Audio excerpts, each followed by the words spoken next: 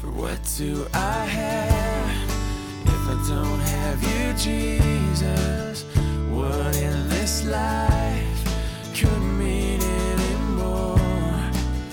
You are my rock, you are my glory, you are the lifter of my head. Hi, and welcome to the Rock Podcast. The wall around Jerusalem has been completed, but Nehemiah's work is far from over.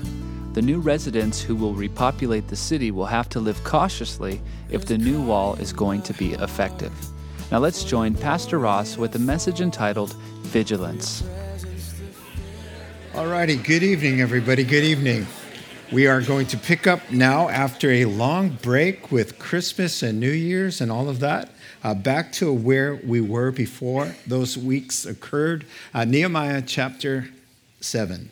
Nehemiah chapter 7, you put your finger there. Well, that's where we're headed. Now, Father God, we do pray and just pause for a moment. That your Holy Spirit would focus us and help us to be in a good posture to receive your word tonight. Father, that the distractions would be cleared and that we would be soft-hearted and open to hear the word of the Lord and to hear it, understand it, and put it into practice. We need your help to do that. It's in Christ's name we pray. Amen. Well, you may have recalled the dramatic prison break last June, upstate New York. Two notorious convicted murderers managed to saw holes into the back of their cells and provided an escape route for them under the tunnels there underneath the prison, which launched a nationwide manhunt there, which ended after 21 days or so in the Adirondack Mountains. One of the felons was fatally shot.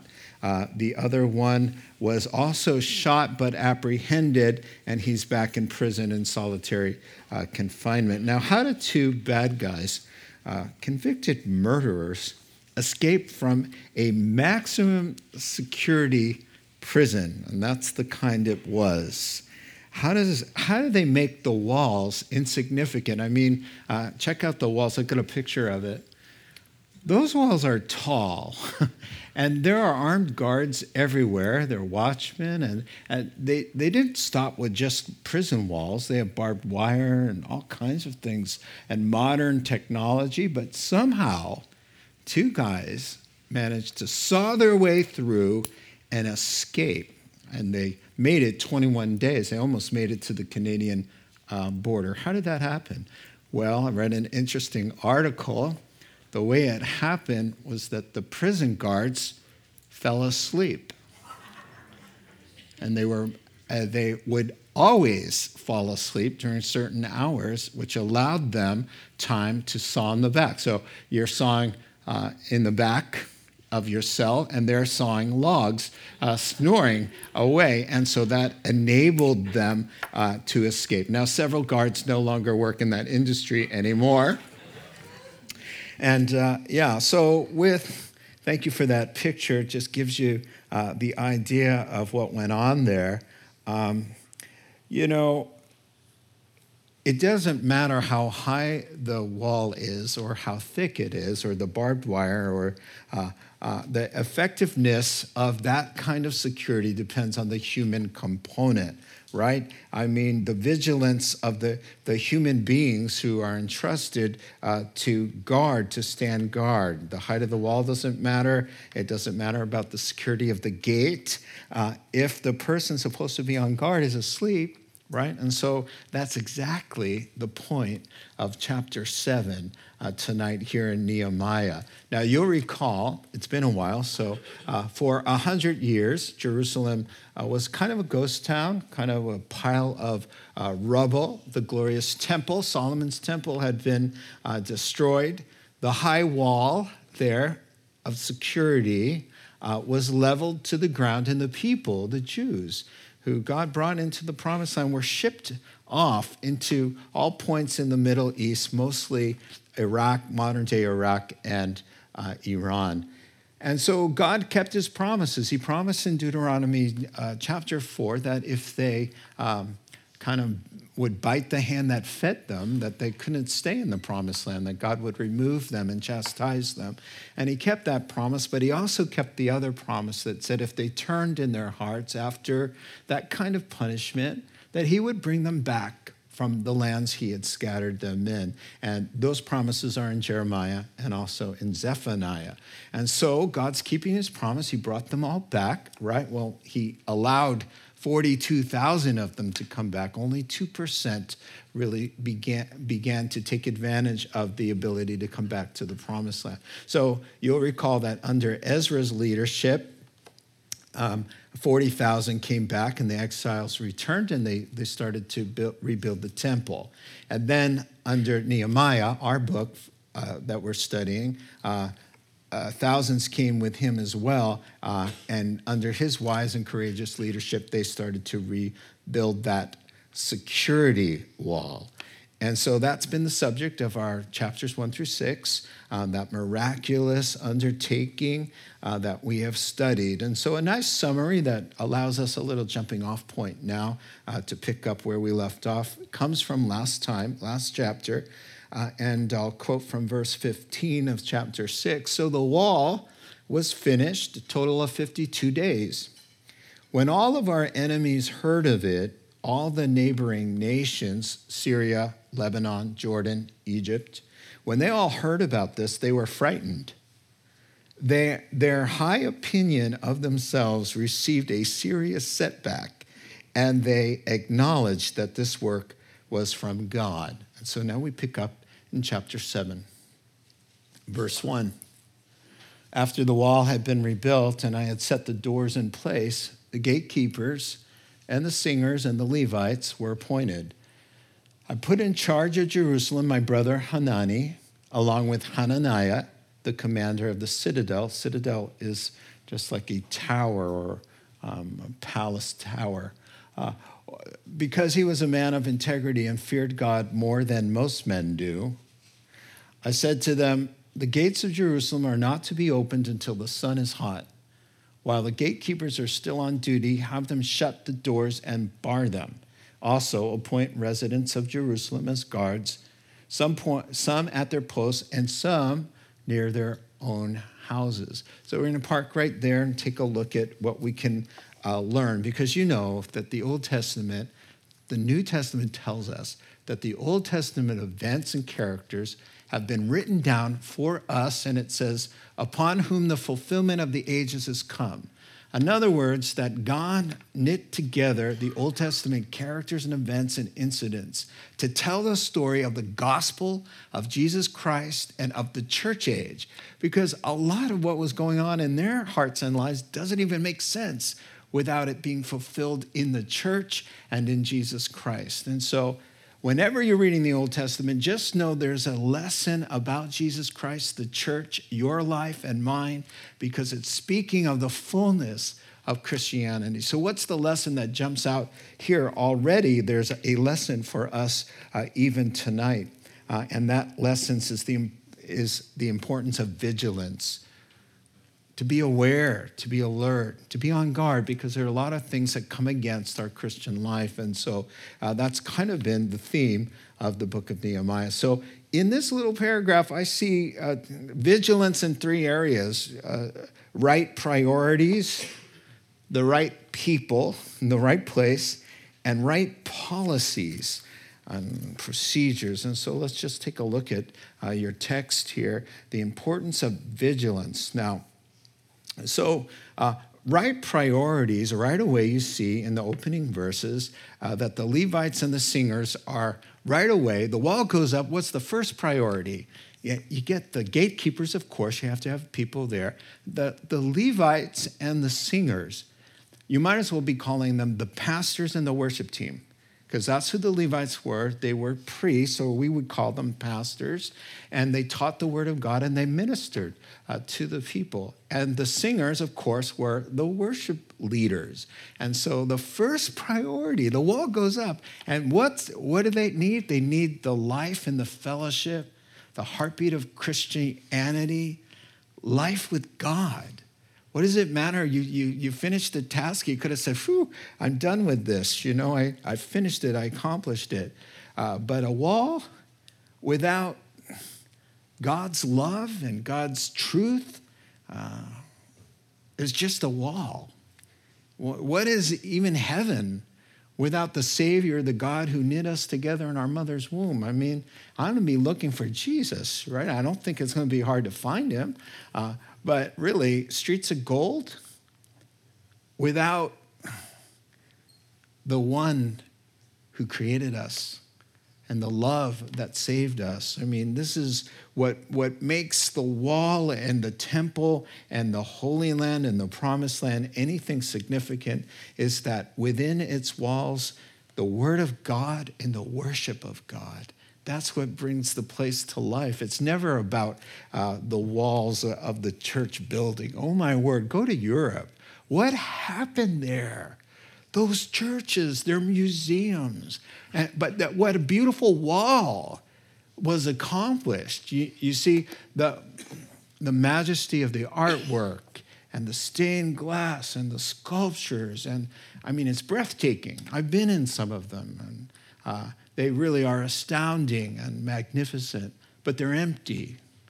And there's no life in there, because really what happened there, part of the cause of the demise of that, really was the concentration of the focus on the outward structure without the inward life. You see? And so there was this formality, and everything went outward instead of focusing inwardly. And so you don't see Nehemiah making that mistake. So what? We got a glorious temple again. We got the wall up, but we need the life of God within the midst to mean anything at all. And so, sadly, just outward structures like that and traditions really replace the teaching of the Word of God. And you can tell that when you go over there. Warren Wiersbe said, at first the people existed for the walls, in that they had to rebuild them. And now the walls existed for the people.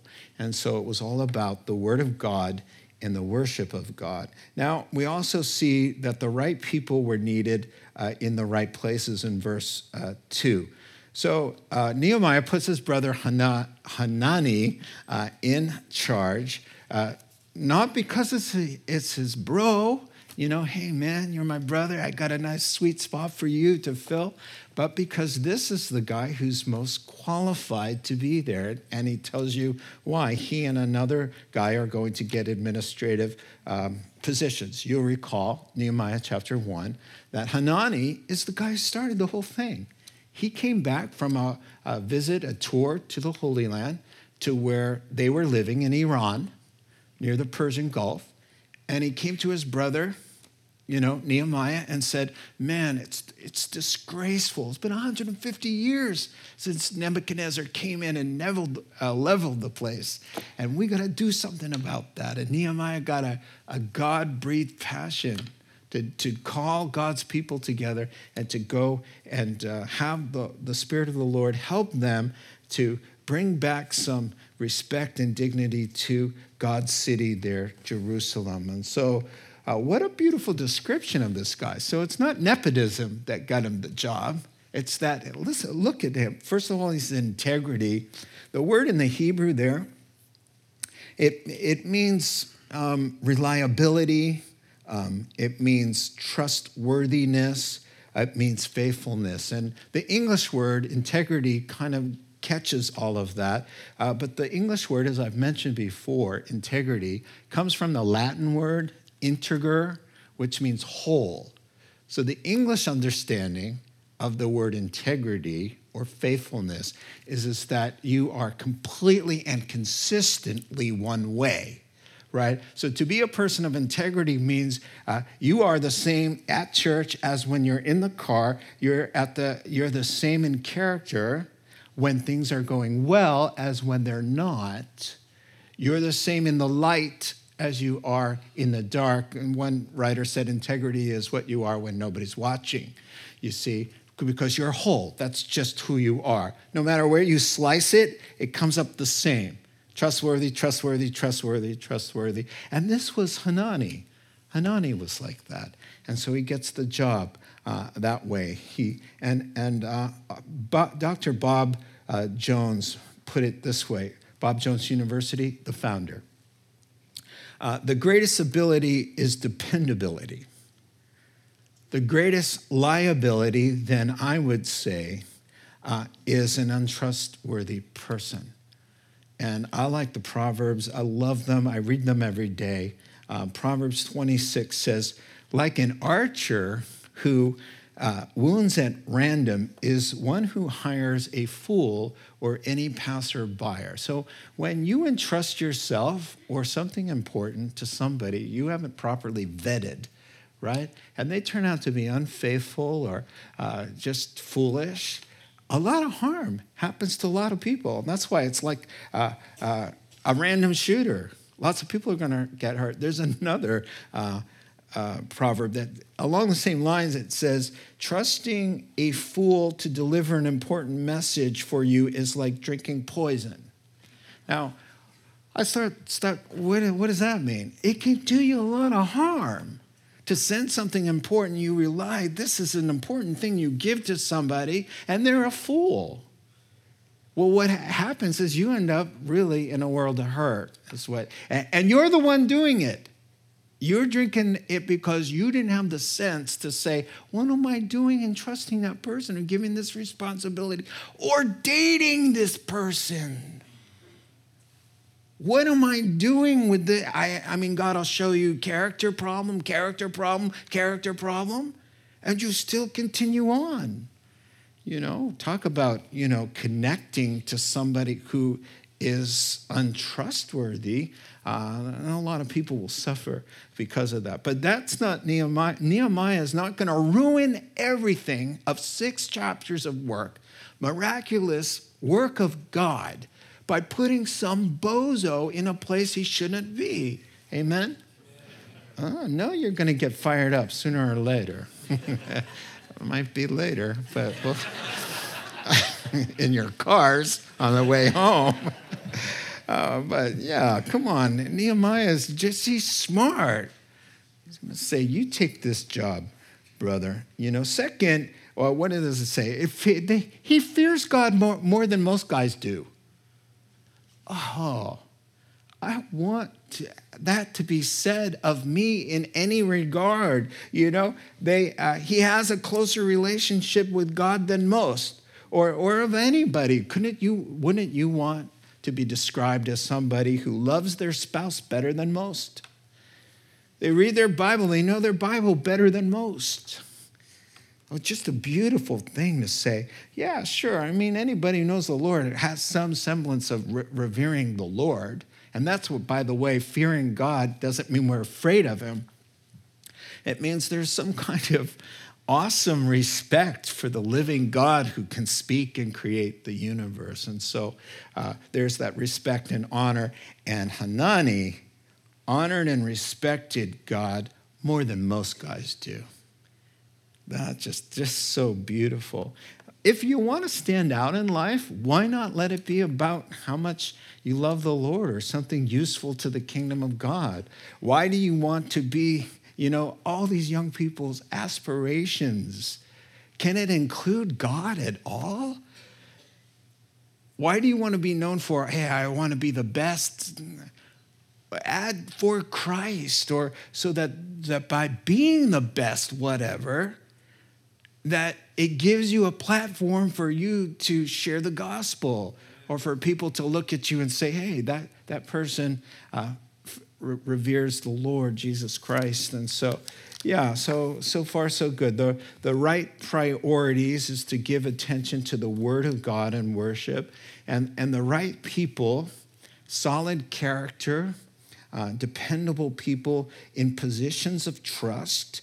These are what make Christian life and Christian ministry effective and productive. And the last one is the right protocols or right policies in place. And this one is always being watchful. Always being watchful, because in this life, not in the life to come, but in this life, there are pitfalls everywhere. The world, the flesh, our sinful nature, and then the evil one. There's a lot set up to cause us to be able to stumble, and you are constantly called to be awake and alert, to standing guard, not to live in some sort of paranoid sense of fear and trembling, but to be wise as serpents and to be meek as doves. And so anyway, we see that here in verse 3, as he says, how to go about their daily affairs with an eye toward being watchful and defense. So the gates are to remain locked and bolted until the sun is hot. What is he saying? He's saying no dawn deliveries, okay? In the early morning fog and the mist, when somebody can slip in, one of the bad guys, we are going to wait until the sun is high in the sky, and under the full bright strength of day, we shall do our business for our God. Oh, that just speaks to me about our individual lives, What do you preface every disaster? You hear somebody say, I didn't see it coming. I just had no idea. You should have seen it coming. God put the Holy Spirit in you, and if you were paying attention to the New Testament, which calls you to constant vigilance, to be alert and to be discerning your own life, your own thoughts, your own situation, other people around you, you're supposed to be on guard. Instead of saying, I didn't see it coming. Well, you should have. And God would help us if we would apply ourselves that way. And so he's saying, no going in and out at dusk, and no business under the murky shadows that help bad guys do their thing. That's when evil people do their things. They do it at night under the cloak of darkness. That's when you get robbed or mugged, or, that's when they operate. They're called children of darkness for a reason, So 1 John chapter 1 talks about walking in the light. Walk in the light, not on the edges, not in the corners. Walk in the light, the fullness of the light. How do you do that as a Christian? Jesus said, I'm the light of the world. So if you're near Christ in your thoughts and your heart devotion, each and every day you're reading the Word of God, which is a lamp unto our feet. So there's two avenues right there, the Word of God and prayer and meditation on the Lord. You're walking and living in light. And you're not going to make as many mistakes when the lights are all on. It's when there's something obscuring the light that you fall into trouble. So the policy is great. The policy is we don't do anything when there's shadows. Stay away from the shadows. Walk in the light. That's what he's saying there. And so I also see that the gates were to be shut and bolted before the guards went off duty. In other words, the guards were always there. If the gates were open, guards are always there. You never have it any other way. And there were guards, the city walls, and there are guards near the homes. You just can't have too many guards. And here's the reason why. Just let this sink into you. This is the Word of God. Be alert and self-controlled, sober mind. Your enemy, the devil, prowls around like a roaring lion, seeking someone to devour. And one of his best lies is that you're too insignificant for you to be prey, for him to want to devour. Oh, no. It's not so much about you. It's about the potential damage because the Holy Spirit is in you. And one random word out of your mouth can change somebody's eternal destiny. Therefore, you are significant, not so much because of who you are, but because of who he is and that he dwells inside of you. And so we are all a target, and so we have to live that way. So it's an interesting note here that in the book of Revelation, check this out about the gates and the walls and all of that. I have the cross-reference for you. In the world to come, things are going to be different. There's going to be a wall around the city which we live. I didn't see a temple in that city because the Lord God Almighty and Jesus, the Lamb, he's called the Lamb because of his nature and also because he was the sacrifice.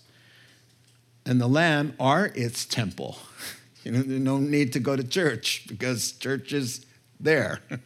The city does not need the sun nor the moon to shine on it, for the glory of God gives it light, and Christ is its light and lamp. So the nations will walk by its light, so we have nations there, and the kings of the earth will bring their splendor into it. On no day will its gates ever be shut. So it's so striking, the difference between this life and the life to come. No gates will need to be shut there, for there's no night. And there's no bad guys who do bad stuff at night. The glory and the honor of the nations will be brought into it. Nothing impure will ever enter it, nor will anyone who does what is shameful or deceitful. Now, everyone in the room is in that category. We have all done that, but we've discontinued doing those things because we have a new nature. And when we slip and do a shameful thing because we're in Christ, the blood of Christ forgives us of those sins. And so, but only those whose names are written in the Lamb's book of life. So I just saw a nice little contrast there about, you can't open the gates during certain because it's going to be nighttime. Well, there's no nighttime where we're headed. And the gates are always open. And the walls are high. And nobody who does anything impure, the bad guys, they're on the other side. And so we look forward to that. So until then, thank you for that cross-reference. Keep the word of God and the worship of Jesus in the center of your busy building, whatever it is you're building, or you're just going to have a building. Number two, don't entrust yourself or important matters to untrustworthy people. And thirdly, what we just saw, conduct your life in the full brightness of God's truth and the Lord's presence. Moving on, verses 4 and following. Now the city was large and spacious, but there were few people in it, and the houses had not yet been rebuilt. So my God put it into my heart to assemble the nobles, the officials, and the common people for registration by families. I found the genealogical record of those who had been the first to return. This is what I found written there. These are the people of the province who came up from captivity of the exiles whom Nebuchadnezzar, king of Babylon, had taken captive. They returned to Jerusalem and Judah, each to his own town, in company with these guys: Zerubbabel, Jeshua, Nehemiah, a different Nehemiah, Azariah, Raamiah, Nahamani, Mordecai, our Mordecai. Yeah, he made a trip. He was a pretty powerful man in Persia. Bilshan, Mispereth, Bigvai. Watch out for him. Nahum and Baana. He's a shepherd. He deals with sheep. This is Baana. Oh, I know. I used that from last week. The list of the men of Israel, and then there's a big, long list. So let's pause there. Now, so we got the right priorities, the right people and policies in place. Time to bring the people in. All right, so everything's up and running. Everything's good to go. But it's a ghost town still. You see, Jerusalem had been emptied, and those people are removed and taken to the Middle East, as we all know. So time to register the residents. So Nehemiah has got some practical things here. You know, the walls are up, but it says it's a large and spacious land, but it's pretty much deserted. It'd been like that for about 150 years. So that bothered Nehemiah. He looks around, and he's like, hey, again, he could say finished, done, let them populate Jerusalem, the Zion, right? And he could go back to Persia, right? He feels bad. He wants to see God's people prosper. He wants to see it done all the way. And so because of his posture of caring about what God cares about, God's people, God put it in his heart. I love in Hebrew, it says, I love it. It says, God gave it to my heart. God gave it to my heart, verse 5, meaning God inspired me. I want to be the kind of person where God could say, hey, I've got a concern about my people, some issue. And he's looking for a person because he wants to minister to somebody, right? That he can talk to me or to you and give it to your heart, to place something on your heart to do for him. Now, the only reason he was able to do that with Nehemiah was there's a room and space. There are some people, there's just no space. There's no way he can tell. He can give it to the heart because the heart's filled with busy, me, this problem. There's no way, and there's no prayer time. There's no reflecting time. And every time you're in the car, there's something in your ears. There's no way to get a hold of you to put something on your heart that would bless God's heart, I want to be the kind of guy where God can put something on my heart and then I can express my love to God by fulfilling what's on his heart. He doesn't have hands right now. These are his hands. He doesn't have a mouth to say, to audibly speak to somebody and say, hey, there's a cliff there, watch out. Put your faith and trust in Jesus. But his heart is burdened for that person. And he wants to do it. Well, can he lay that on your heart?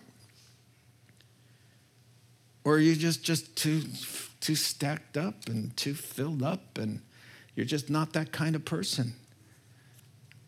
Nehemiah was. I want to be like Nehemiah. So he's all, Nehemiah, can you help me with something? Take a look at that. Oh, look how empty it is. And all the people are there. What should we do? And he's like, let's get the list of people, figure out how many people came back, and in this list, we'll go on, there are names that represent 42,000 people. 2% of the Jews decide, King Cyrus says, hey, you can go back now. Only 2% said, okay, we will. It had been 100 years. They had new families. They had jobs. Things were going well for them, and they didn't want to go back to the promised land. 2% did, and those are the pioneers. And so he finds the list, which is Ezra chapter 2. Ezra chapter 2 is the same list of people. And now I'm not talking about these 7 dudes or how many dudes there were. I'm talking about a long list. And if you have your Bible, you will see it. It's like 70 verses of names. No worries. I'm not reading them. All right? I wouldn't want to rob you the joy of doing that at home, but there's a whole bunch of names. And so they bring out the records and say, okay, how many houses do we have? How much land do we have? How many people have come back? And they're doing the math so that, the practical matter, they can get those Hebrews back into Jerusalem to populate the brand new city that's all walled in and got the temple going and everything. The only thing missing, the people.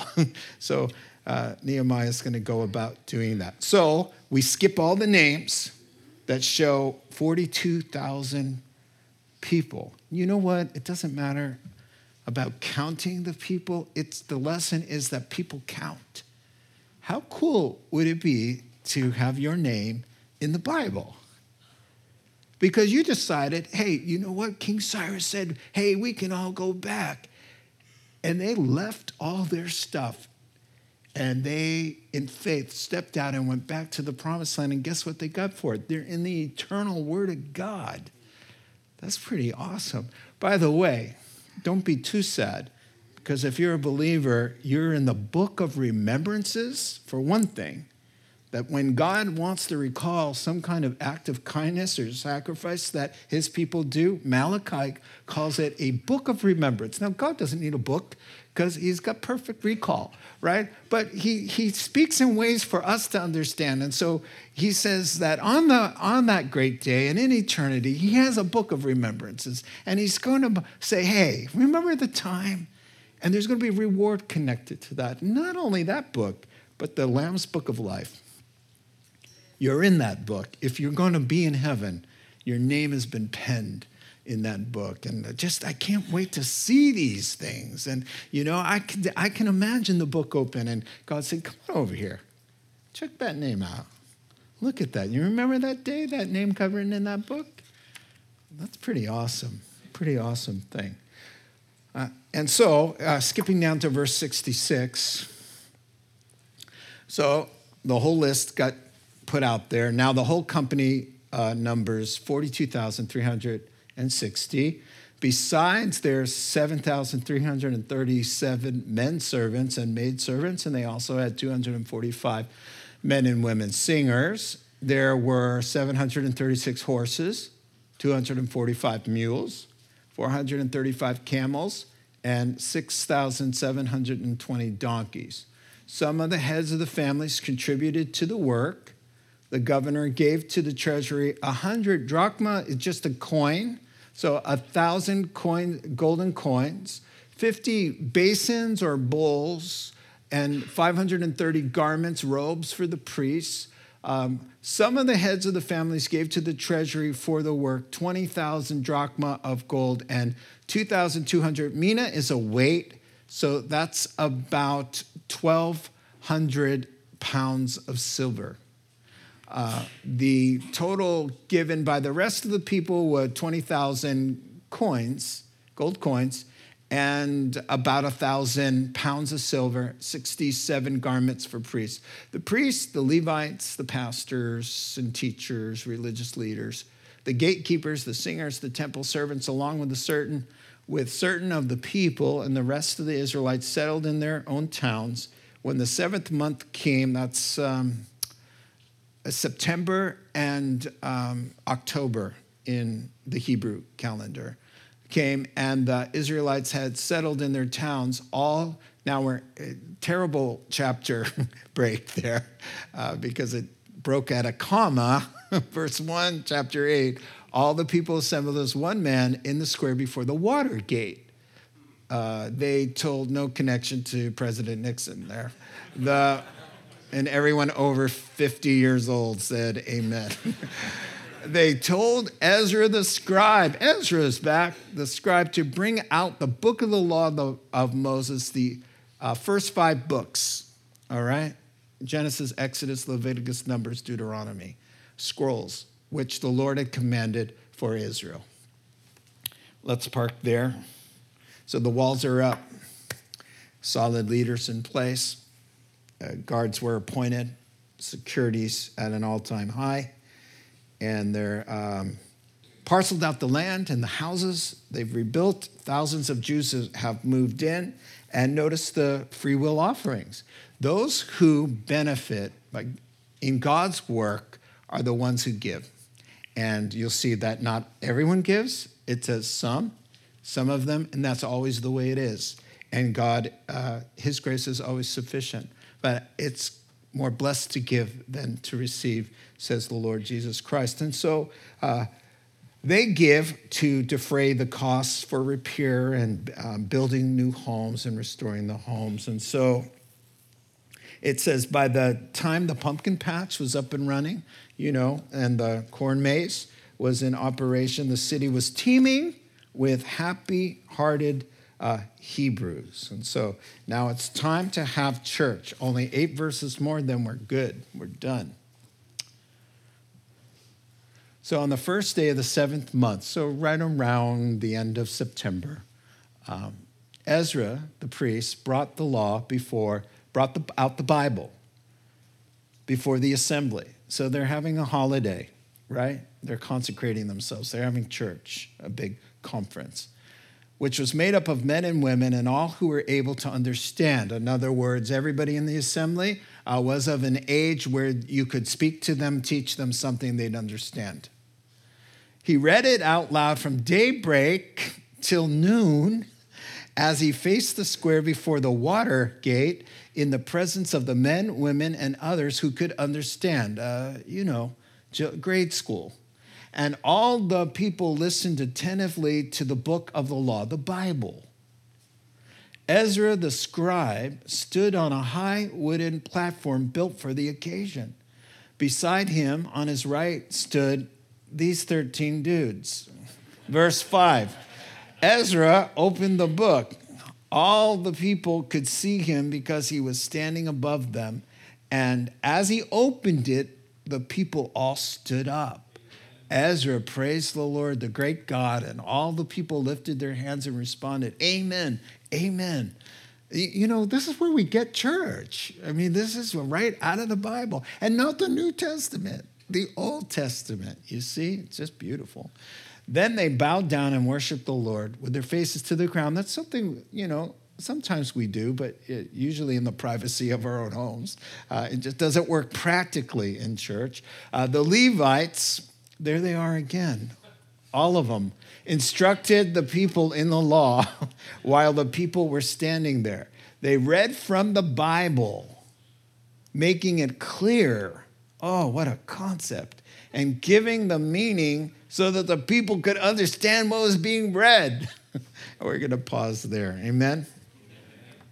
All right, so with the vigilance now, to be on guard, comes the diligence with the Word of God. Does it surprise anybody here that after all is said and done, the walls are up, the temple's up and running, houses have been rebuilt, and the Jews have been out of the land for 150 years, now in the city, protected behind the walls, the first thing they want to do is consecrate themselves to God in a worship service where the Bible is front and center. This just defines what all ministry is all about. Always front and center is the Word of God. And so Nehemiah is going to be in the background for a couple chapters, and Ezra comes back after 13 years. Ezra and Nehemiah are contemporaries, and they seem to take turns in leadership. So when one comes in, the other one's missing, and when that one goes away, the other one comes in to fill the place. And so now you have 2 chapters of Pastor Ezra. Pastor Ezra has done a great work for God in the temple. Now he's kind of the pastor of the church of Jerusalem there. And so he is going to stand up on a platform with a pulpit, with the Bible, and he's going to preach the word, but it also has 6 times the word to understand in different ways. 6 times. That whole concept is, he didn't just stand up there and read for 6 hours, though the service went 6 hours, and he was teaching for 6 hours while they were standing. I'm sure that there were times, and it does say toward the end of your paragraph there, that there were times of explanation. So there'd be reading. So whether he read from Genesis or Exodus or Leviticus, I think he read from Genesis and Deuteronomy. Deuteronomy is just wonderful. Deuteronomy is really 2 sermons that Moses preached. That's what Deuteronomy is. And it's a long one, you see. So there was plenty of material to gather there. And so they're having church, and we look back and say, boy, it looks familiar, and it ought to look familiar.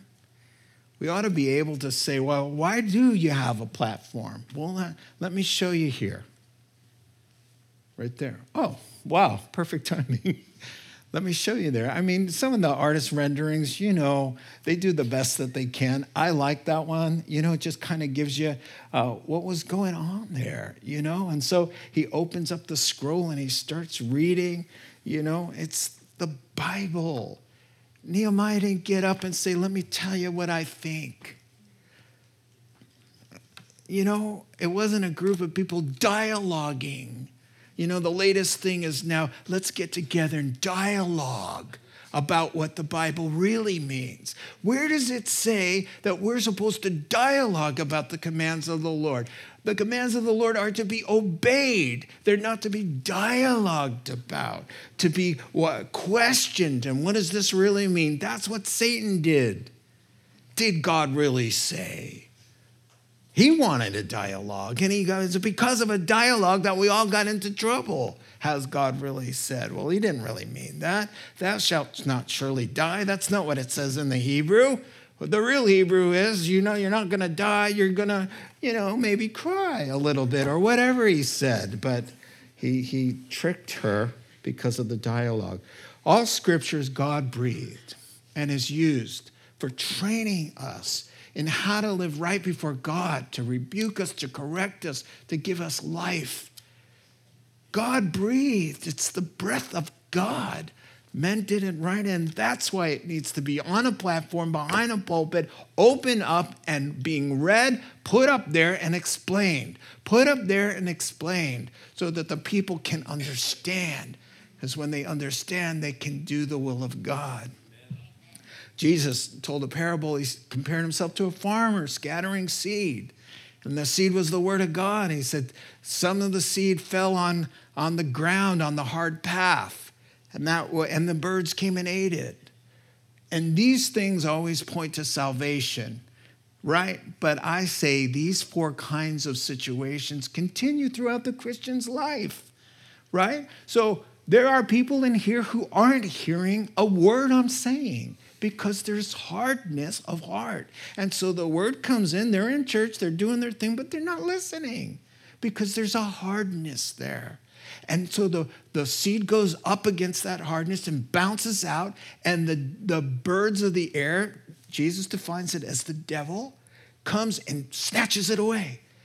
So whatever was said tonight to that person with a layer of hardness that didn't get through is gone forever. He took it away. And then there's the seed of the rocky soil that lacks shallow, and there's still shallow Christians today. Yes, it might keep you from being saved in the parable, but then if you're a surface kind of Christian and the word doesn't really have a chance to get down deep, well, there's life, and as soon as the sun comes up, the life in you just kind of withers away because there's no root. And then he talks about the briars, the seed, the word of God that falls on thorns and thistles, and he describes that as cares and pleasures and worries and riches of this life. He says it chokes out the word that's trying to get into your heart. But there's so much other stuff in there. It can't be fruitful because it's cluttered with other plants of different kinds, otherworldly. But then he says, oh man, then there's the fertile soil.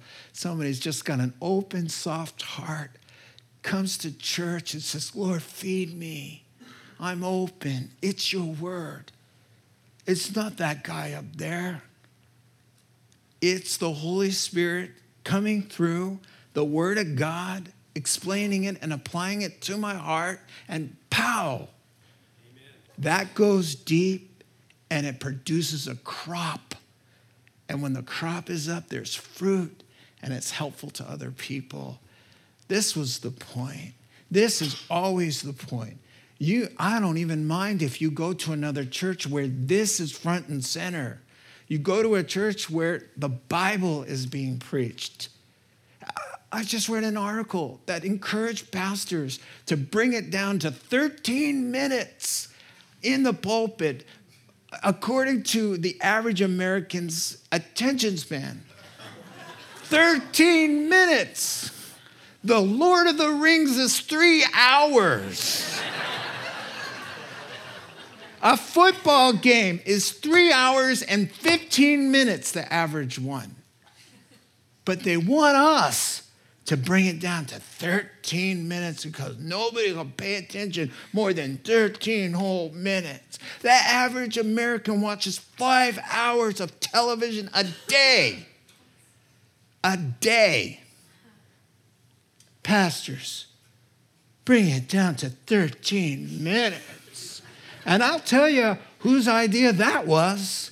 The prince of the power of the air. And because pastors have done that, you've got Christians running around being blown here and there by every wind of doctrine, going to little parties to have dialogue about what the Word of God really says, you know. Maybe, what did he really mean by hell? I mean, what does that really mean? Let me tell you what it really means. It's dark and hot and forever, right? How hard is that? Well, what does it mean when Jesus is the only way to get to heaven? Oh, let me think. Come on. That's because there's 13 minutes of that. And the 13 minutes you do get leaves you more confused than before you came into the church. So pray for us that we will be men of God like Ezra and Nehemiah and not be listening to the world and try to cater to what everybody thinks we ought to do. I want to do what God has called us to do, and that is to put his word front and center, high, lifted up so everybody could see, put it on the screen. Here it is. Here's what it means, and let's apply it, because we can't just be hearers of the word and deceive ourselves, but we have to be hearers and doers of the word. That's why understanding is so important. Let's pray together. Heavenly Father, we thank you for your unfailing love. Thank you for your goodness and your grace. Thank you for the word of God, the power to renew our minds and give us hope and heal our wounds and keep us on the straight and narrow path that leads to life. We're so dependent on the word of God. So feed us and help us, Lord, to acquire a taste. Lord, we eat a lot of junk food spiritually and we ruin our appetite. We don't have very good attention spans, and just help us to develop a taste for the word of God and a hunger to know you through your living word, God. We pray in Jesus' name. Amen. Amen. Let's stand. Closing song. You have been listening to the Rock Podcast. Our regular services are held on Wednesday nights at 6:30 and Sunday mornings at 8:30 and 10:30 a.m. in Santa Rosa, California. If you would like to learn more, please visit our website at calvarytherock.org.